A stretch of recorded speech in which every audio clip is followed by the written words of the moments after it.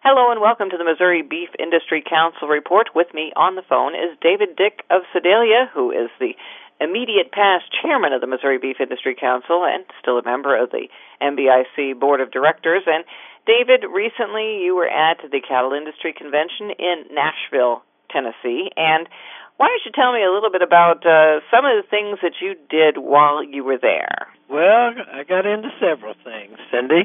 Went through the nominating committee and was reelected to the operating committee for the Cattlemen's Beef Board, so I will continue there for another term. And I was also asked to serve as Region 3 Federation Vice President for NCBA.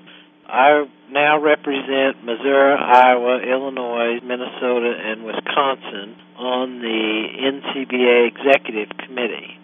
And I will carry not only the Missouri voice, but the voice of all of Region 3 to there. And our first meeting is in Washington in about a month. Tell me what the operating committee does. The operating committee is 20 producers, 10 from the Cattlemen's Beef Board and 10 from the Federation of State Beef Councils. And the 20 people look through all the appropriation requests and funding requests to use the checkoff dollars.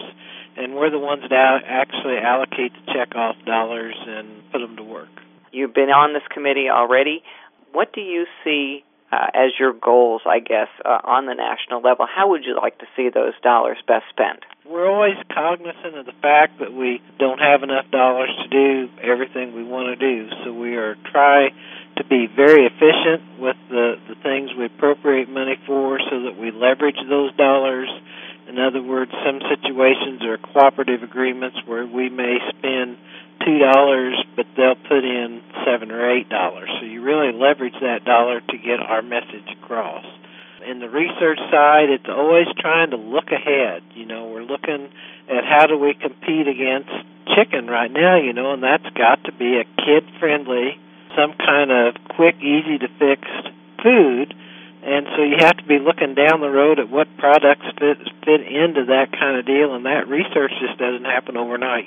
Sometimes those are, if you're lucky, they come out of a 2, 3, 4-year commitment, but you're really looking at 6 years plus to get these products out, developed. Then you have to have an advertising campaign and go to market with it that way. So you kind of have to look down the road, be real efficient with the dollars, and try to figure out how to leverage it to our best advantage.